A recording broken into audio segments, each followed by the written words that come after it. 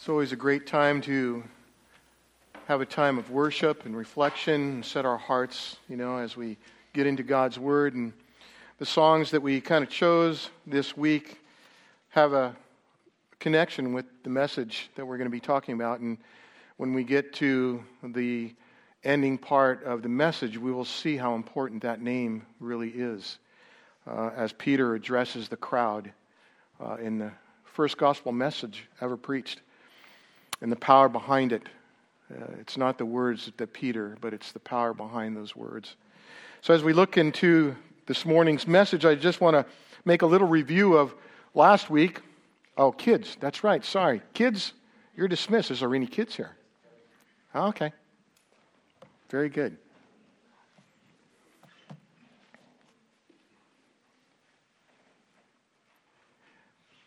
All right. So last week, just a quick review. We looked at Acts chapter 1, as you know. Went through the whole chapter and just kind of give you a brief outline there. It's on the top of your outline that you have here this morning. That at first we talked in verses 1 and 2 of the continuation of God's work in connection with the Gospel of Luke that he sets out in the first 4 verses and then recaptures again in the book of Acts. Secondly, we looked at the proofs in Verse 3, the witnesses of the resurrection of Christ. Third, the promise of the Holy Spirit, the Father's promise that was coming in verse 4. Verses 5 through 8 was the power, the anticipation of the receiving of the Holy Spirit as they waited for that time to come. Then we have the parting, which is the final time everybody saw Jesus on this earth, is when he ascended into heaven. And as they said, you will see him return in like manner. Next, we have the prayer. We have the replacement of Judas with the selection of Matthias and the way they went about the process, the way he was chosen to become part of the 11, now number 12, and how that all fleshed out in the process that they looked at according to how God wanted them to do this to get to that point of picking Matthias. And finally, we have that process, the actual choosing of Matthias, and so forth. Well, this morning we're going to be looking at the second chapter of Acts. And remember I said in the book of Acts, there's a lot of firsts that take place. Well, the second chapter of Acts is also a chapter of firsts that are going to take place. And we're going to go through that. But as I was preparing the message this last week, I came across an article that talked about some great men of our past centuries that were great preachers. And I was reading about the great old preachers of the 17, 18, 1900s. And I was reading about Whitefield, who was a man of God and a powerful preacher, if you remember. Whitefield preached in Bristol to 20,000 people regularly, often daily. Sometimes when Whitefield got up in the morning, there'd be 10,000 people outside waiting for him to begin. That's amazing. Imagine, Steve, if you had 5,000 people outside your front door. I know. Often he preached to 40,000 people. It is said that he preached to as many as 50 to 100,000 people in Glasgow, Scotland. Now, this was without any preparation. This was without any publicity. This is just people drawn to the power, not of the preacher, but of the word. That's what they were drawn to. And this is without a microphone. We have the convenience of having our voices amplified, but could you imagine speaking to that many people? He must have had an incredible voice to be heard. He sometimes was accused of rambling in his sermons and getting off point. And I guess if you preach that many times per day to that many people, you might get a little sideways. But he was talked about as being a rambler, but he said, if men will continue to ramble like lost sheep, I'll continue to ramble after them. At 70 years old, George Mueller preached regularly to 5,000 people. Moody, Spurgeon, Edwards, and Finney, and alike, preached and taught to thousands of people in great crowds in the Great Awakenings. But these men were not driven by themselves, but by the power of the Spirit. These men all had an impressive example, preached the truth of God's word, which was originally birthed in the book of Acts by the Apostle Peter. None of the men who came after would have the impact that Peter had at that time. And we are reminded by that gospel message of the importance of why we gather together as a church. When we look back at that particular point in time, there was no church to say. There was a group of people. But upon hearing the word of God, the conviction of the Holy Spirit, the church was birthed and began. Lord, I thank you this morning for your word. I thank you, Father, for giving us this word that we hold in our hands. Lord, we can refer to it anytime we need. But more than that, Lord, it's the power of your word, just given by the Holy Spirit, that breaks through and touches hearts. I pray this morning that your word would be elevated and lifted up, that your Spirit, Lord, would have the power to penetrate the hearts and the ears that are listening this morning. That, Father, that they would walk in, they would leave different than when they walked out this morning. So thank you, Father, for this time. We ask you to bless it in Jesus' name. Amen. Well, if you look at your outline in the book of Acts, chapter 2, verses 1 through 4, we're going to cover the pouring out of the Spirit. Acts 2, 5 through 13 is the predicament of the languages. 14 through 36 is the proclamation of the gospel. 37 to 42 is the pronouncement for repentance. And finally, 43 to 47, the people of salvation, the church. When the day of Pentecost arrived, and I'm starting to read verses 1 through 4, they were all together in one place. And suddenly there came from heaven a sound like a mighty rushing wind, and it filled the entire house where they were sitting. And divided tongues of fire appeared on them and rested on each one of them. And they were filled with the Holy Spirit and began to speak in other languages as the Spirit gave them utterance. The day of Pentecost was a Jewish feast-held day 50 days after Passover. It celebrated the first fruits of the wheat harvest.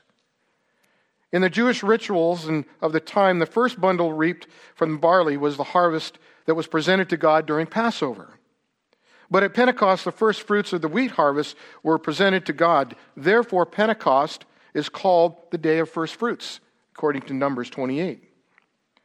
Jewish tradition also taught that Pentecost marked the day when the law was given to Israel.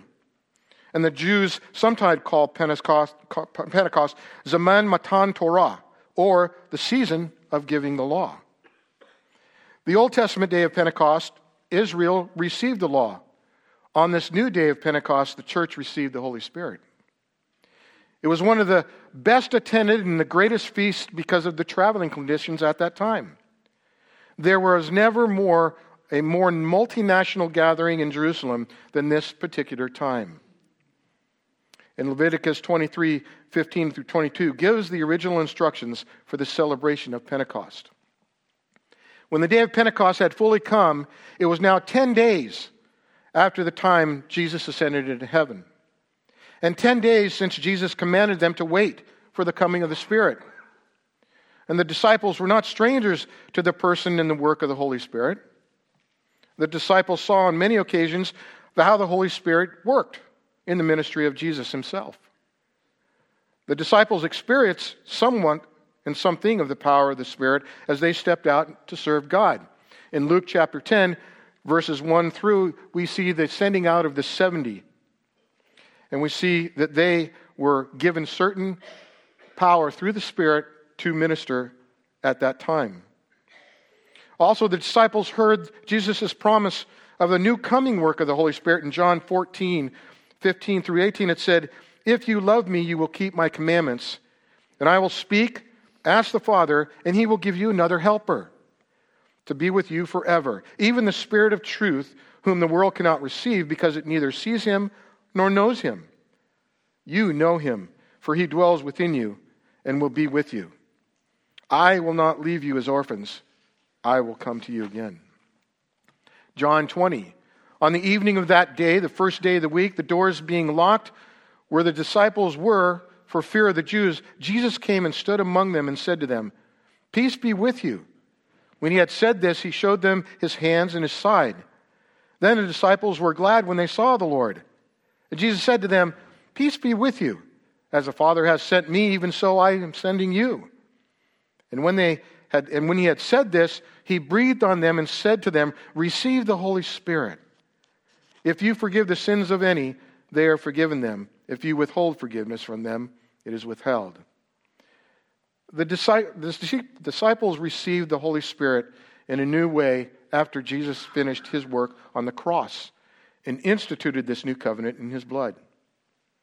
They heard Jesus command them to wait for a promised baptism of the Holy Spirit that would empower them to be witnesses. So they waited until the day of Pentecost had fully come. But they did not know ahead of time how long it would be and how long they would have to wait. It would have been easy for them to assume it would come the same afternoon Jesus ascended.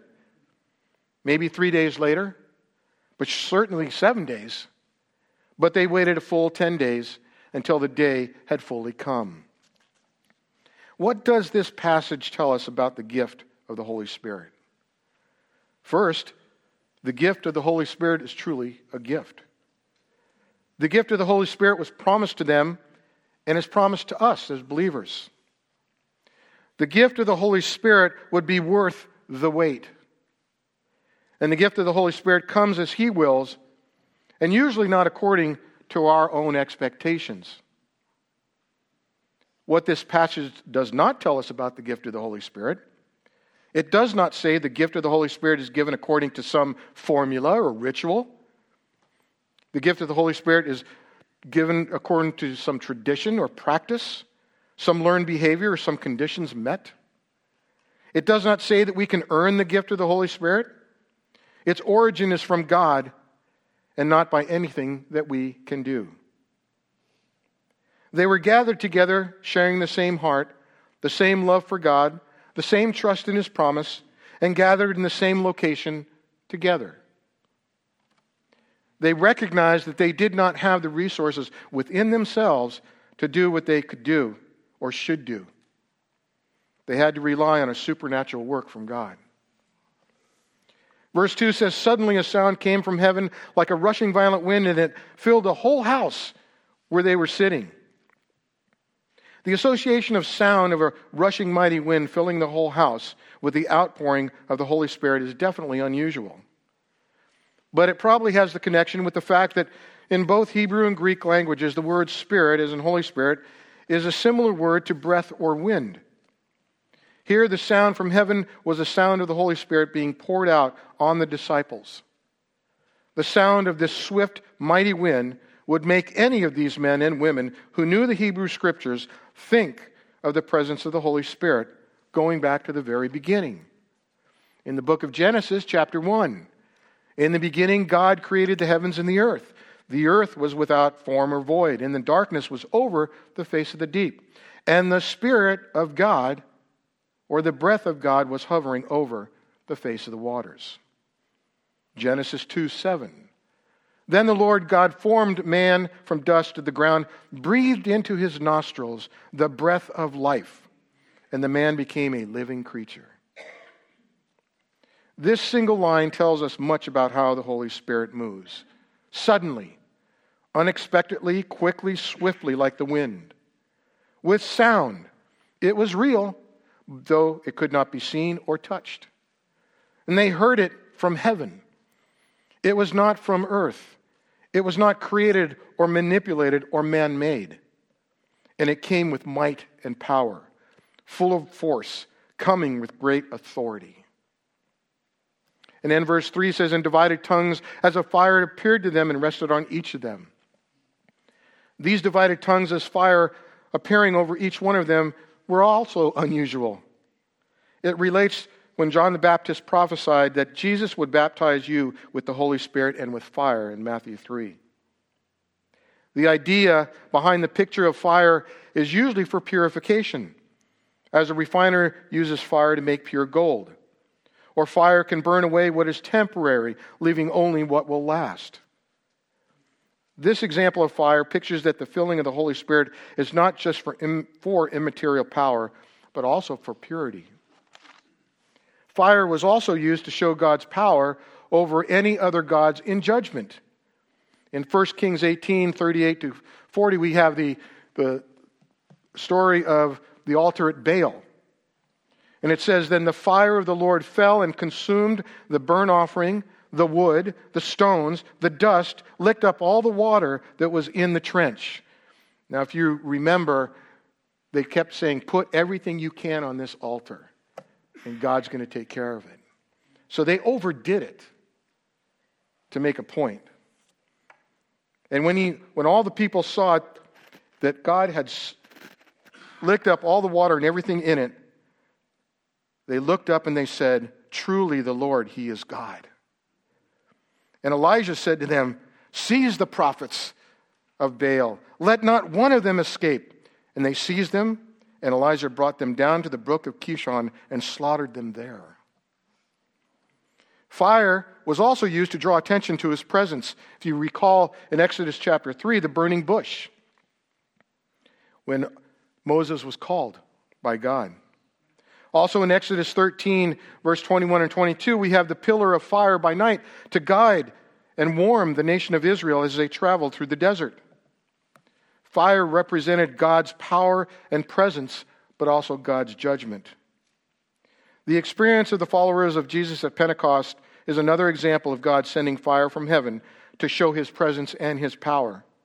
But this time it descended on those faithful believers in that upper room that were all together. And this fire sat and rested on each one of them. And this word "sat" has a marked for us in the Testament. It carries the idea of a complete preparation and a certain permanence or position. Under the Old Covenant, the Holy Spirit rested on God's people more as a nation, that is Israel, and a few certain individuals that were chosen by God. But under the New Covenant, the Holy Spirit not only rests upon God's people as individuals, but more significantly, indwelt them personally.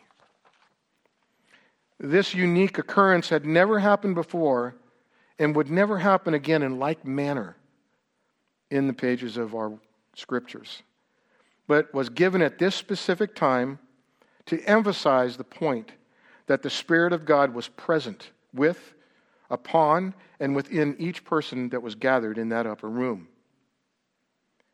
And it says, "And they were filled with the Holy Spirit." Essentially, the rushing mighty wind and the tongues of fire were unusual and temporary, but the true gift was the filling of the Holy Spirit. While it would be wrong to expect a rushing mighty wind and tongues of fire to this present day when the Holy Spirit is poured out, we can experience the true gift. We, just as they, can be filled with the Holy Spirit when we are truly born again. The filling also described in Galatians. In chapter 3, verse 2, it says, "Let me ask you only this. Did you receive the Spirit by works of the law, or by hearing with faith?" In 5:16 and 17, it says, "But I say, walk by the Spirit, and you will not gratify the desires of the flesh. For the desires of the flesh are against the Spirit, and the desires of the Spirit are against the flesh. For these are opposed to each other to keep you from doing the things you want to do." In Ephesians 1:13 and 14, "In Him you also, when you heard the word of truth, the gospel of your salvation, and believed in Him, were sealed with the promised Holy Spirit, who is the guarantee of our inheritance until we acquire possession of it, to the praise of His glory." Baptism of the Holy Spirit is different than the filling of the Holy Spirit. Baptism of the Holy Spirit is the sovereign single act from God's hand at salvation, whereas the filling of the Holy Spirit is continuous in our sanctification. The disciples were filled in fulfillment of a promise. They were filled as they received in faith. They waited. They were filled in God's timing 10 days after the ascension. They were filled as they were gathered together in unity and in prayer. And they were filled in an unusual way. They were able to speak in languages that weren't their own. John 16:7 says, "Nevertheless, I tell you the truth. It is to your advantage that I go away. For if I do not go away, the Helper will not come to you, but if I go, I will send him to you. So next, we have the predicament. And I'm going to read verses 5 through 13 so we get the context. Now there were dwelling in Jerusalem Jews, devout men from every nation under heaven. And at this sound the multitude came together, and they were bewildered, because each one was hearing them speak his own language. And they were amazed and astonished, saying, Are not all these who are speaking Galileans? And how is it that we hear each of us in his own native language? Parthians, Medes, Elamites, and residents of Mesopotamia, Judea, Cappadocia, Pontus, Asia, Phrygia, Pamphylia, Egypt, and parts of Libya belonging to Cyrene, and visitors from Rome, both Jews and proselytes, Cretans and Arabians. We hear them telling in our own tongues of what? The mighty works of God. All were amazed and perplexed, saying to one another, What does this mean? But others mocking, saying, They're filled with new wine. Well, in response to the filling of the Holy Spirit, those present began to speak in other languages. And like it says, these were languages that they were never taught, they never spoke before, but now are speaking them fluently and understandably as the Spirit gave them the utterance. Devout men from every nation under heaven, the multitude from many nations had gathered during this time for the Feast of Pentecost. Many of these were the same people who gathered in Jerusalem weeks before, saying, Hosanna, Hosanna in the highest. And then a week later we're crying, Crucify him, crucify him. This is the same mob. When this sound occurred, a crowd quickly gathered, being attracted by the sound, which was either the sound of rushing mighty wind or the sound of other languages being spoken. When the crowd came, they heard these new believers speaking in their own foreign languages. Apparently, these believers possibly could be heard from the windows of the upper room, or may have gone out into some kind of balcony or into the courtyard. Not many homes of that day could hold 120 people.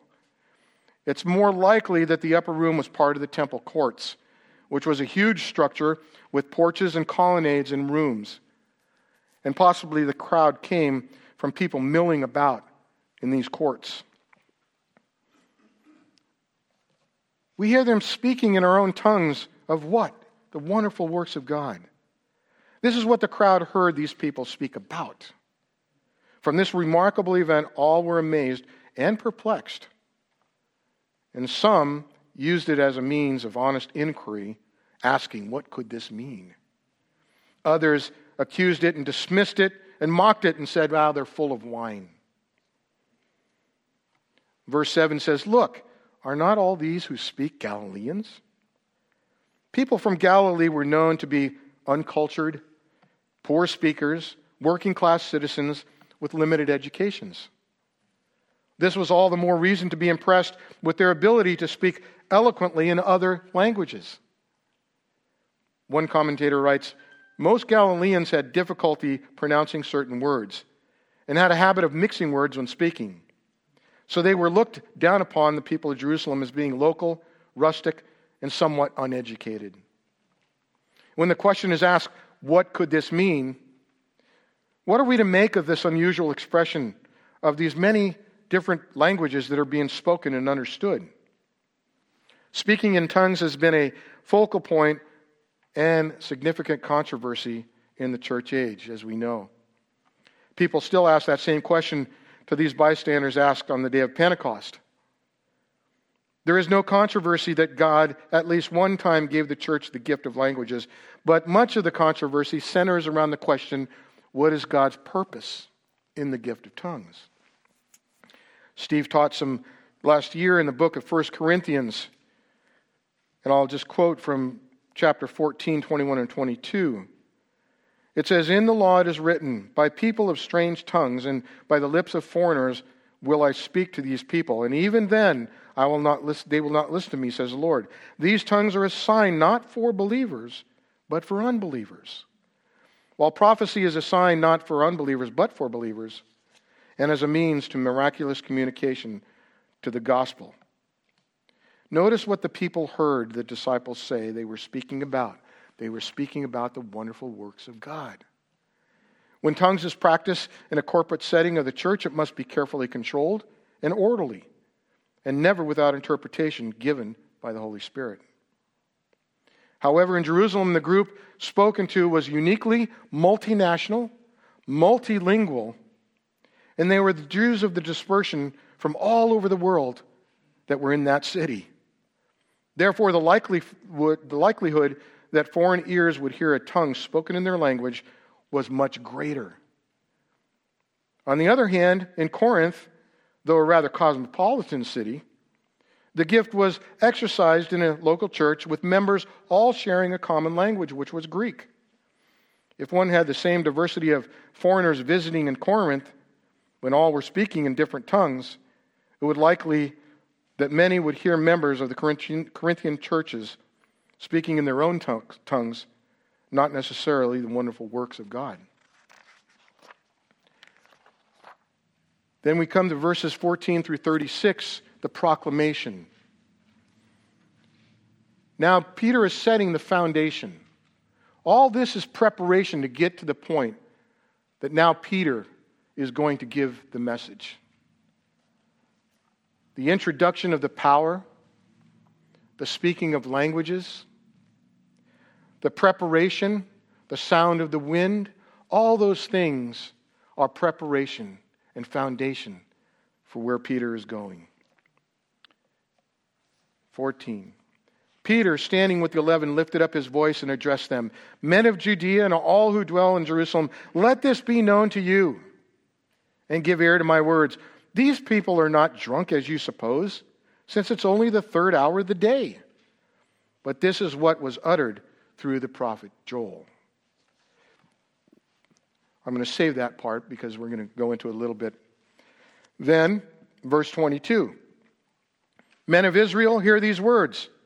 Jesus of Nazareth, a man attested to you by God with mighty works and wonders and signs that God did through him in your midst, as you yourselves know. This Jesus delivered up according to the definite plan and foreknowledge of God. You crucified and killed by the hands of lawless men. But God raised him up, loosing the pangs of death, because it was not possible for him to be held by it.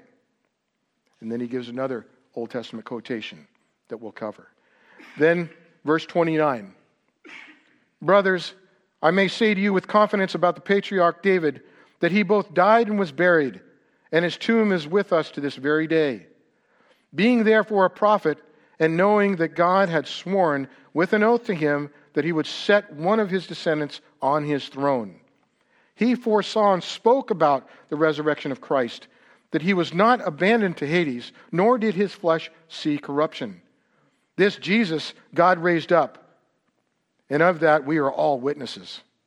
Being therefore exalted at the right hand of God, and having received from the Father the promise of the Holy Spirit, he has poured out this, that you yourselves are seeing and hearing. For David did not ascend into heaven, for he himself says, the Lord saith to my Lord, sit at my right hand until I make your enemies a footstool. And then he concludes, let all the house of Israel therefore know for certain that God has made him both Lord and Christ, this Jesus whom you crucified. Peter stood and preached to the crowd as a representative of the whole group. And we notice that the speaking in tongues stopped when Peter began to preach. The Holy Spirit was now working through Peter's preaching and would not work against himself through the gift of tongues at the same time. When Peter raised his voice, this was a remarkable change in Peter. He had courage, boldness. It was a complete contrast to the Peter before, who was cowardice and denial of Christ, not only once or twice, but 3 times. This was Peter being filled. On the day of Pentecost, Peter didn't teach as the rabbis in his day usually did, who gathered disciples around them, sat down, and instructed them with any others who might listen. But instead, Peter proclaimed the truth like a herald. And this remarkable sermon had no preparation behind it. It was spontaneously given. Peter didn't wake up that morning knowing he would be preaching to thousands, and that thousands would embrace Jesus in response to what he was preaching. Yet we could say that he was well prepared. He had spent 3 years with Christ. He had seen the mighty works. He had seen what Jesus did. He was learning. He was being taught. This made a dramatic impact. And it flowed spontaneously out of that life and out of the mind that thought and believed deeply. Again, we go back to the Gospel of John 14:26 says, "But the Helper, the Holy Spirit, whom the Father will send in my name, He will teach you all things and bring to your remembrance all things that I said to you." Can you imagine the amount of things that were said during that 3-year period of time that the Holy Spirit could bring to the forefront of the mind? But now it's with power. Amazing. John 16:13 says, "However, when He, the Spirit of truth, has come, He will guide you into all truth. For He will not speak on His own authority, but whatever He hears He will speak, and He will tell you of things to come." It's also good to remember that we have in the book of Acts just a small portion of what Peter actually said. Acts 2:40 says, "And with many other words He testified and exhorted them." So like some sermons recorded in the Bible, we have an abridged version of what Peter might have said, but nonetheless as important as whatever Peter said. Peter deflects the mocking criticism that these disciples were drunk, reminding them that it was only 9 o'clock in the morning. But this didn't matter to some of them because they didn't understand. We shouldn't think that the Christians were acting as if they were drunk. The idea of being drunk in the Spirit, we've heard that before, has no foundation in God's Word. The comment from the mockers on that day of Pentecost had no basis for reality. The first quote that I didn't read but we'll go over is quoting Joel chapter 2, verses 28 through 32. In a condensed version, it's in the midst of the great outpouring of the Spirit among signs and wonders and speaking in tongues. What did Peter do? Essentially, he said, "Crowd, let's have a Bible study. Let's go back to what we know." You got to remember there were Jews that were gathered. They knew the Scriptures. Supposedly they knew the Scriptures. So Peter wants to use that Scripture to bring them to this place. Again, using God's Word. There are 3 examples that Peter uses. Joel chapter 2, Psalm 16, 8 and 11, and Psalm 110:1. The quotation from Joel focuses on God's promise to pour out His Spirit on all flesh. What happened on that day of Pentecost was a near fulfillment of that promise, with the final fulfillment coming in the last days, which Peter had good reason to believe, as we do today. We see things around us falling apart. We see the persecution of the church increasing. I just read this past week that up in Washington, people who want to have foster children have to succumb to teaching LGBTQ things. And if they are unable and unwilling to teach that, they are removed from the list of trying to sponsor children. And because they're Christian. That's how bad it's getting. The focus on God's Word did not quench the moving of the Holy Spirit. It fulfilled what the Spirit wanted to do. The quotation from Joel, again, is talking about 2 different times. Joel mostly prophesied about judgment that was coming to ancient Israel. Yet in the midst of many warnings of judgment, God also gave several words of promise, a promise of future blessing like this one that announced the outpouring of the Holy Spirit. In his writing, Joel says, "It shall come in the past, in the last days, The idea of the last days is that they are times of the Messiah, encompassing both his humble coming and his return in glory. Because Jesus had already come in humility, they were aware that his return could come at any time. Though there would be some 2,000 years and counting until Jesus' return, until this point, history had been running towards that point. And the final reality of God's kingdom on earth will be realized. It may also be helpful that in the last days, as something like a season, a general period of time, more than a specific period such as a week, in the whole span of God's plan for humanity, we are currently in the season of last days. And as I said, it seems to be coming quicker. I will pour out my Spirit on all flesh. And using the quotation again from Joel, Peter explained what these curious onlookers were witnessing. They were witnessing the pouring out of the Holy Spirit upon the people. Before, the Holy Spirit was given in little drops, but now he is poured out in a different measure. This was an amazing emphasis on Pentecost. Under the Old Covenant, certain people were filled with the Spirit at certain times for specific reasons. Under the New Covenant, the outpouring of the Holy Spirit is for all who call upon the name of the Lord. There had been no provision for, no promise of, an abiding presence of the Holy Spirit in the life of any Old Testament saint. This, however, changes under the New Covenant. Peter also used this passage from Joel for an evangelistic purpose. This outpouring of the Holy Spirit meant that God now offered salvation in a way previously unknown when he says, whoever calls on the name of the Lord, whether Jew or Gentile. It would be some years until the gospel was offered to the Gentiles, yet Peter's sermon announced the gospel invitation by saying, whoever calls on the name of the Lord shall be saved. Peter's main focus of the sermon, the gospel message of the resurrected Messiah, Jesus of Nazareth, his life, his ministry, his death, his resurrection, and yes, his ascension. Verses 22 through 24, again, we look back. Men of Israel, hear these words. Jesus of Nazareth, a man attested to you by God with mighty works and wonders and signs that God did through him in your midst, as you yourselves know.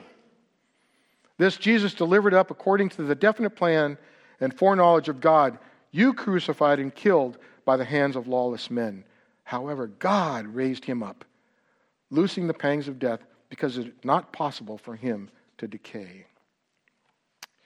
But it was enough, because Peter had not yet spoken about the works on Jesus' behalf. Everything until that point had been an introduction explaining the strange things that had just happened, the strange things they had just heard, and the strange things they were witnessing. Now Peter would bring his message. Men of Israel, hear these words. As you yourselves also know, this Jesus delivered up according to the definite plan and foreknowledge of God. Peter knew that Jesus' death was the plan of God. And at the same time, those who rejected him and called for his execution were responsible for the actions of their lawless hands. Peter did not hesitate in saying, you crucified this man God sent. His first concern was not to please his audience, but to tell them the truth. The Spirit-filled Peter was a different man than the Peter who a few months earlier denied his own Lord. Peter knew that Jesus could not remain bound by death, as explaining the following quotation from Psalm 16. It was not possible that Jesus would remain a victim of the sin and the hatred of men, that he would certainly triumph over it. In this little phrase, having loosed the pangs of death, in this phrase, the pangs of death, the word pangs, is actually a word for birthing pains. In a sense, the tomb was death, but the resurrection was new birth and new eternal life. It was not possible that the chosen one of God should remain in the grip of death. One commentator put it this way: the abyss of death could no more hold the Redeemer than a pregnant woman could hold the child within her ready to give birth. Impossible. The second quote in the book here is Psalm 16, which Peter explains the resurrection of Jesus.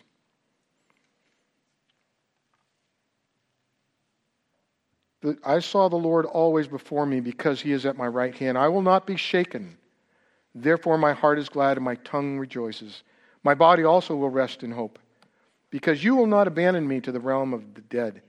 You will not let your Holy One see decay. You have made known to me the paths of life. You will fill me with joy in your presence. Peter continues in verse 29 and 31. Fellow Israelites, I can tell you confidently that the patriarch David died and was buried, and his tomb is here to this day. But he was a prophet and knew that God had promised him an oath that he would place one of his descendants on his throne. Seeing what was to come, he spoke of the resurrection of the Messiah, that he was not abandoned to the realm of the dead, nor did his body see decay. God raised this Jesus to life, and we are all witnesses of it. Exalted to the right hand of God, he was received from the Father and promised Holy Spirit, who has poured out what you now see and now hear. Jesus bore the full wrath of God on the cross as if he was a guilty sinner, guilty of all our sin, and made sin for us. Yet that work was an act of holy, gracious love on our behalf, so that Jesus himself didn't become a sinner, even though he bore the full guilt of our sin. This is the gospel message, that Jesus took our punishment for sin on the cross and remained a perfect Savior through the whole ordeal, proven by his resurrection. If we did not have a resurrection, there would be no proof that Jesus was successful. Because Jesus bore our sin without becoming a sinner, he remained the Holy One even in his death. Since it is incomprehensible that God's Holy One should be bound by death, the resurrection was absolutely inevitable. Instead of being punished for his glorious work on the cross, Jesus was rewarded as prophetically described in this psalm.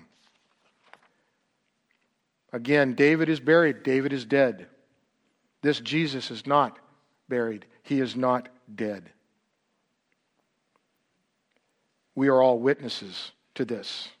As I spoke last week, in the 40 days after the resurrection, Jesus appeared many times to many people through those 40 days. Paul writes in Corinthians that he appeared to over 500 at one time. So we have evidence. And a lot of those people were still alive at that point of time. So if there was any question, they could always point and say, go talk to so-and-so, go talk to so-and-so. They've seen him. They've been there. There was no question in their minds at this time that truly Jesus was resurrected. Psalm 110, verse 1 says, for David did not ascend into heaven. Now we get to that part. But he says himself, oh, the Lord said to my Lord. I don't know if your versions have it or translations. You have the Lord in capitals and the second Lord in small. That is the Father saying about the Son. Sit at my right hand till I make your enemies your footstool. Therefore, let all the house of Israel know assuredly that God has made this Jesus, whom you crucified, both Lord and Messiah. Both Lord and Messiah. If you remember, as we look back again in the book of Matthew chapter 27, verse 54 says, when the centurion and those who were with him keeping watch over Jesus saw the earthquake and what took place, they were filled with awe. And what did they say? Truly this was the Son of God. Therefore, let all the house of Israel know. And the sermon concludes with a summary, simply, all Israel should know that even though they crucified Jesus, God has declared him both Lord and Savior. It's as if Peter said, you were all wrong about Jesus. You crucified him as a criminal, but he was resurrected. God proved to you that he is Lord and Messiah. And when Peter exhorts them, whoever calls on the name of the Lord shall be saved, there is little doubt who the Lord is that he is speaking about. This whole gospel message points to Jesus. There can be no misunderstanding of who Peter is talking about.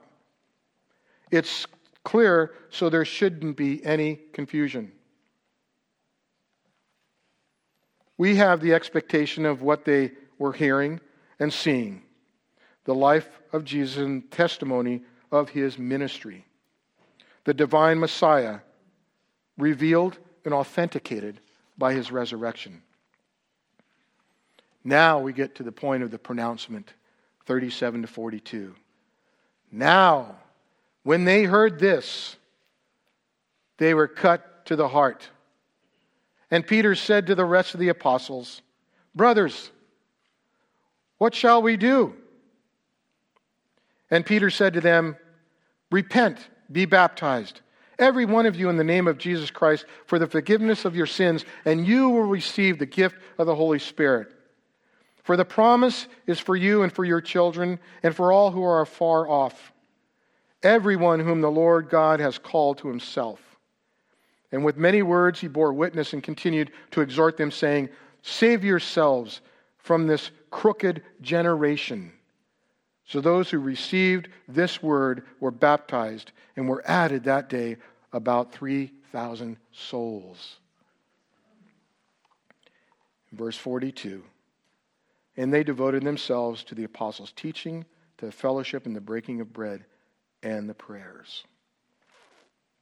Now when they heard this, verse 37, we revisit, they were cut to the heart and said to Peter and the rest of the apostles, what shall we do? Without hesitation, with no mincing of words, without any eloquation, Peter said, repent and be baptized. Two things. The first is the primary. The first is the primary. This was obviously a significant work and power through the Holy Spirit. The great crowd listening to Peter was so deeply moved by Peter's bold proclamation of that truth. They could not deny the evidences presented. They could not deny the word that was given. They could not deny their sin any longer. Their response was, what do we do? It's wrong to think that Peter offered no kind of invitation or challenge for his listeners to respond. Peter clearly did exhort them to respond and invited his listeners to change. The response of the crowd also helps us put the events of the day in Pentecost into perspective. Now, we might hear God's truth. We might hear the gospel message. But it may not carry the weight that it did then. This is only 50 days after the resurrection. Crucifixion, resurrection, okay? 40 days, 10 days, boom. This is within the time frame of people's memories of what happened.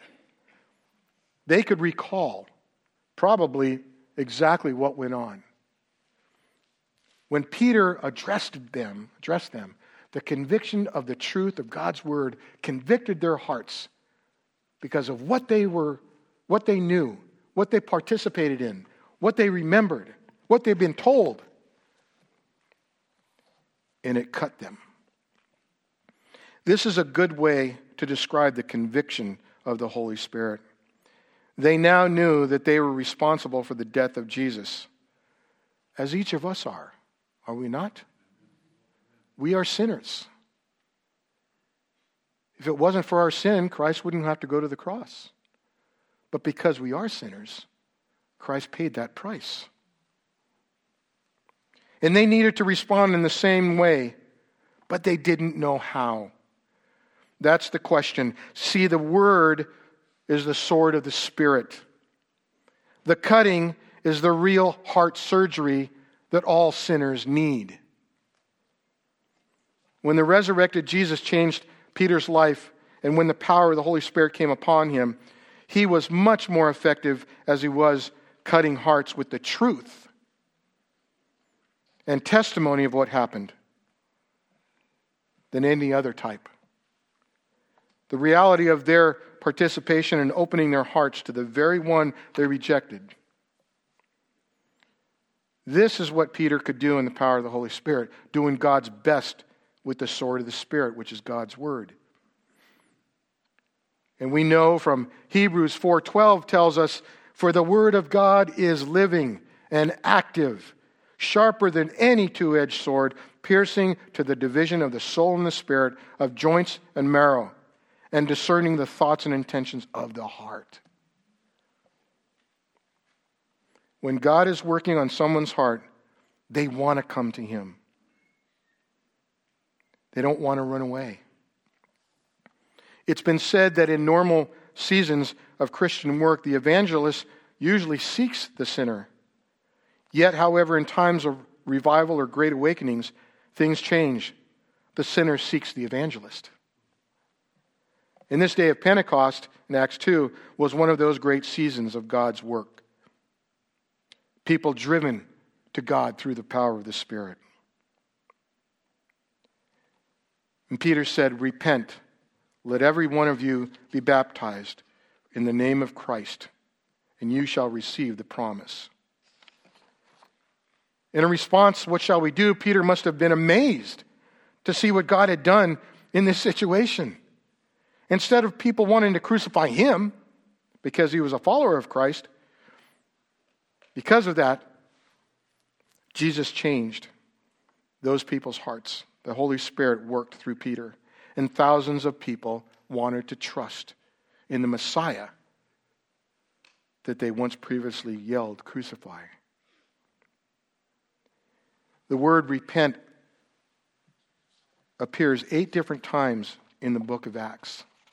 I would say it's probably a major theme in the book of Acts. Acts 2:38, Acts 3:19, Acts 5:31, Acts 8:32, "Repent therefore of this wickedness of yours and pray to the Lord, if possible in the intent of your heart you may be forgiven."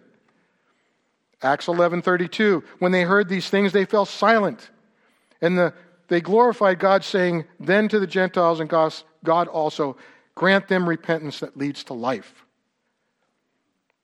Acts 17:30, "The times of ignorance God overlooked, but now He commands all people everywhere to repent." The time we live in is the time of ignorance God is overlooking and says, no, not anymore. You can't claim ignorance. I don't know if you've heard the saying, but I may have mentioned before, the ignorant are ignorant of their ignorance. There's a quote by MacArthur, which when you think about it, makes perfect sense, doesn't it? Now one can repent, and this is 2 Peter chapter 3, verse 9. No one can repent unless God grants repentance. All of salvation, including repentance and faith, is a result of God drawing us, opening our eyes, and changing our hearts. God's long suffering leads us to repentance. And following that act of repentance, He says, be baptized. Now we think of baptism as an outward sign of an inward commitment, which is why we have the baptismal here. But you have to remember, in that day, in that culture, those Jews who were being baptized was extremely difficult. Some of them lost their business because of it. Some of them lost family members because of it. They were going against the grain, but they were so committed to what they heard, they were willing to make a proclamation personally to say, I believe that. I accept that. I trust that. regardless of the outcome, regardless of the circumstances, regardless of the consequences. How many of us in this room have been baptized and had family members watch us and be totally against us, but I'll come. Out of respect for you, I'll be there. But totally against it. Or, I remember when I baptized my mom here in this, she had many friends here with her. And they kept telling her, Dolores, you've already been baptized. She says, yeah, but not like this. They couldn't understand, but you were baptized already. She says, yeah, but this is real. This is my decision to tell the world what I believe. And they thought she was crazy. I mean, not crazy, but they thought, no, she's gone around the bend. But when people make a public announcement like that, what they're saying is, I believe. Now, baptism doesn't remove sin. We know that. It's just an outward sign of that inward commitment of the work that God has done in your heart. That time of repentance, that only comes from God. And this promise that it says, I promise this to you and your children and all who fear, or all who are far off, it represents the demonstration of faith and obedience. The gift of the Holy Spirit would be given to them as it's given to the original group of disciples. Peter was saying that now the door is open. Now repentance can be for everyone who believes.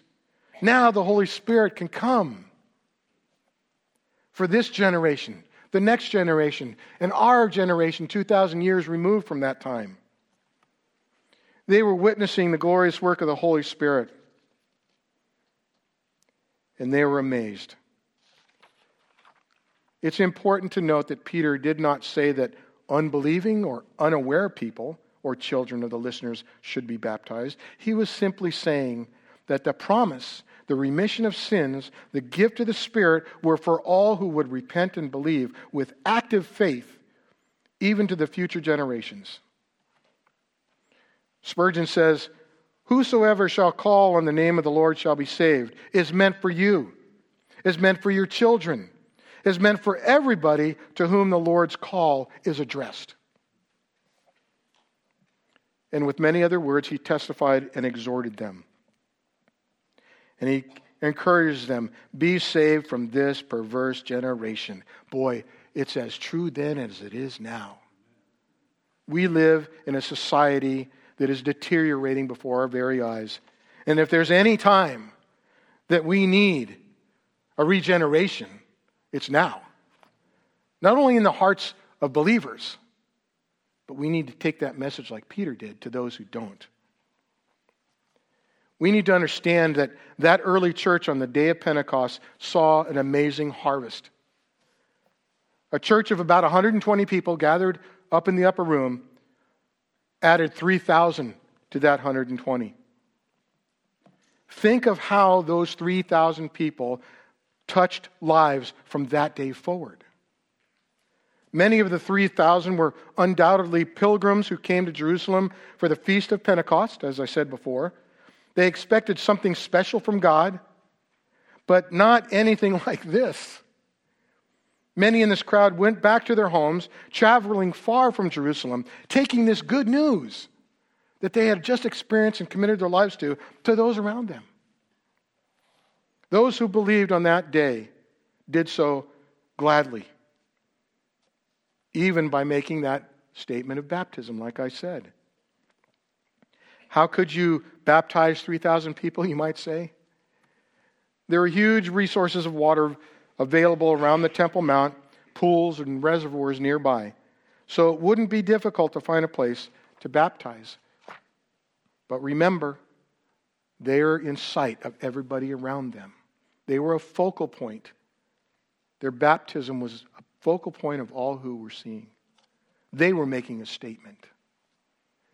And finally, the life of these first believers, the people of salvation.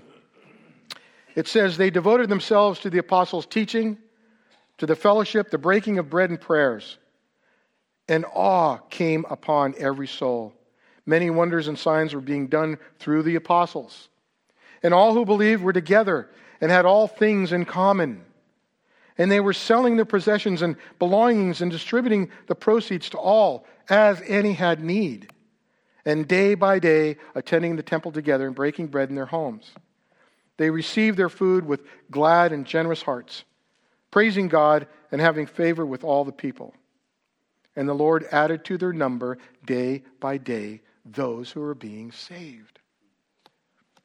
Well, let's take a look at these people of salvation. It says they continued steadfastly in the apostles' doctrine, fellowship, breaking of bread, and prayers. On the day of Pentecost, the sound of the rushing wind, the tongues of fire, and the conversion of over 3,000 were all remarkable events. But these things described in Acts 2:42 is the abiding legacy of God's work. Remember I talked last week about a legacy? Or about not a legacy, ancestry. We are that. Our church is that, of this first church. They continued steadfastly in the apostles' doctrine. What does that mean? It means this was a biblical church. They relied on the apostles to communicate the truths that they knew, that Jesus had given them insight through the Holy Spirit. And now they trusted in Jesus and they wanted to grow and learn more. That's the thing about, I talked many weeks ago, about a profession and possession. When you possess Christ, you're hungry. You desire God's Word. You want to know more about God's Word. You can't have possession without that desire. You can profess all you want and go about your merry way, but you don't possess. There's nothing that can keep you from that if you're a believer. The Greek word here, steadfast, means single-minded fidelity to a certain course of action. There was no departure from the apostles' doctrine because it was the truth of God. Thankfully, God allows us to sit under the apostles' doctrine, the New Testament record, which is God's Word. And we are committed, as you know, here at Grace, to continue that teaching. Then they continued steadfastly in fellowship. This was a sharing church. The ancient Greek word, as many of us have heard, is koinonia. It has the idea of the association and communion of getting together, participating with one another, sharing with each other. The Christian life is meant to be full of fellowship, of sharing. We share the same Lord Jesus, don't we? We share the same guide, His Word. We share the same love for God. We share the same desire to worship Him. We share the same struggles. We also share the same victories. We share the same life of living for Him. And we share the same joy of proclaiming the gospel. They also continued steadfastly in the breaking of bread. This was a Christ-centered church. Even living so close to the time when Jesus was crucified, they still never wanted to forget what He did on the cross. And that's why we celebrate once a month our communion service. We never want to forget what Jesus did on our behalf. And they continued steadfastly in prayer. This was also a praying church. Whenever God wants to accomplish something, it's a good time for prayer to seek His wisdom, His direction, His guidance. Everything else we read about the power and the glory of that early church flows from the foundation of this word. Our church, this church, endures standing on these four pillars of the first church. From 3,000 souls that day to millions, maybe even billions of souls from that day to this, and counting. And counting. I'll close with this. Many years ago, a book was written that I really enjoyed reading. It was called, "What If Jesus Had Never Been Born?" Think about that. Just that title. What if Jesus had never been born? D. James Kennedy, a famous preacher and pastor at Coral Ridge in Florida and founder of Evangelism Explosion, writes, "Despite its humble beginnings, the church has made more changes on earth than any other movement or force since the beginning of time. Hospitals, education, government, charitable organizations, civilizing primitive cultures, health, family values, establishing standards of morality, and much more. If Jesus had never been born, there would be no reason for these. But Christian men and women, guided by the Holy Spirit, committed to Christ, started these institutions. Many of our Ivy League schools that we have today were established to train up pastors. What are they doing now? They're tearing down anything that's godly. We are part of that legacy I talked about last week. We have been given the greatest gift known to all humanity.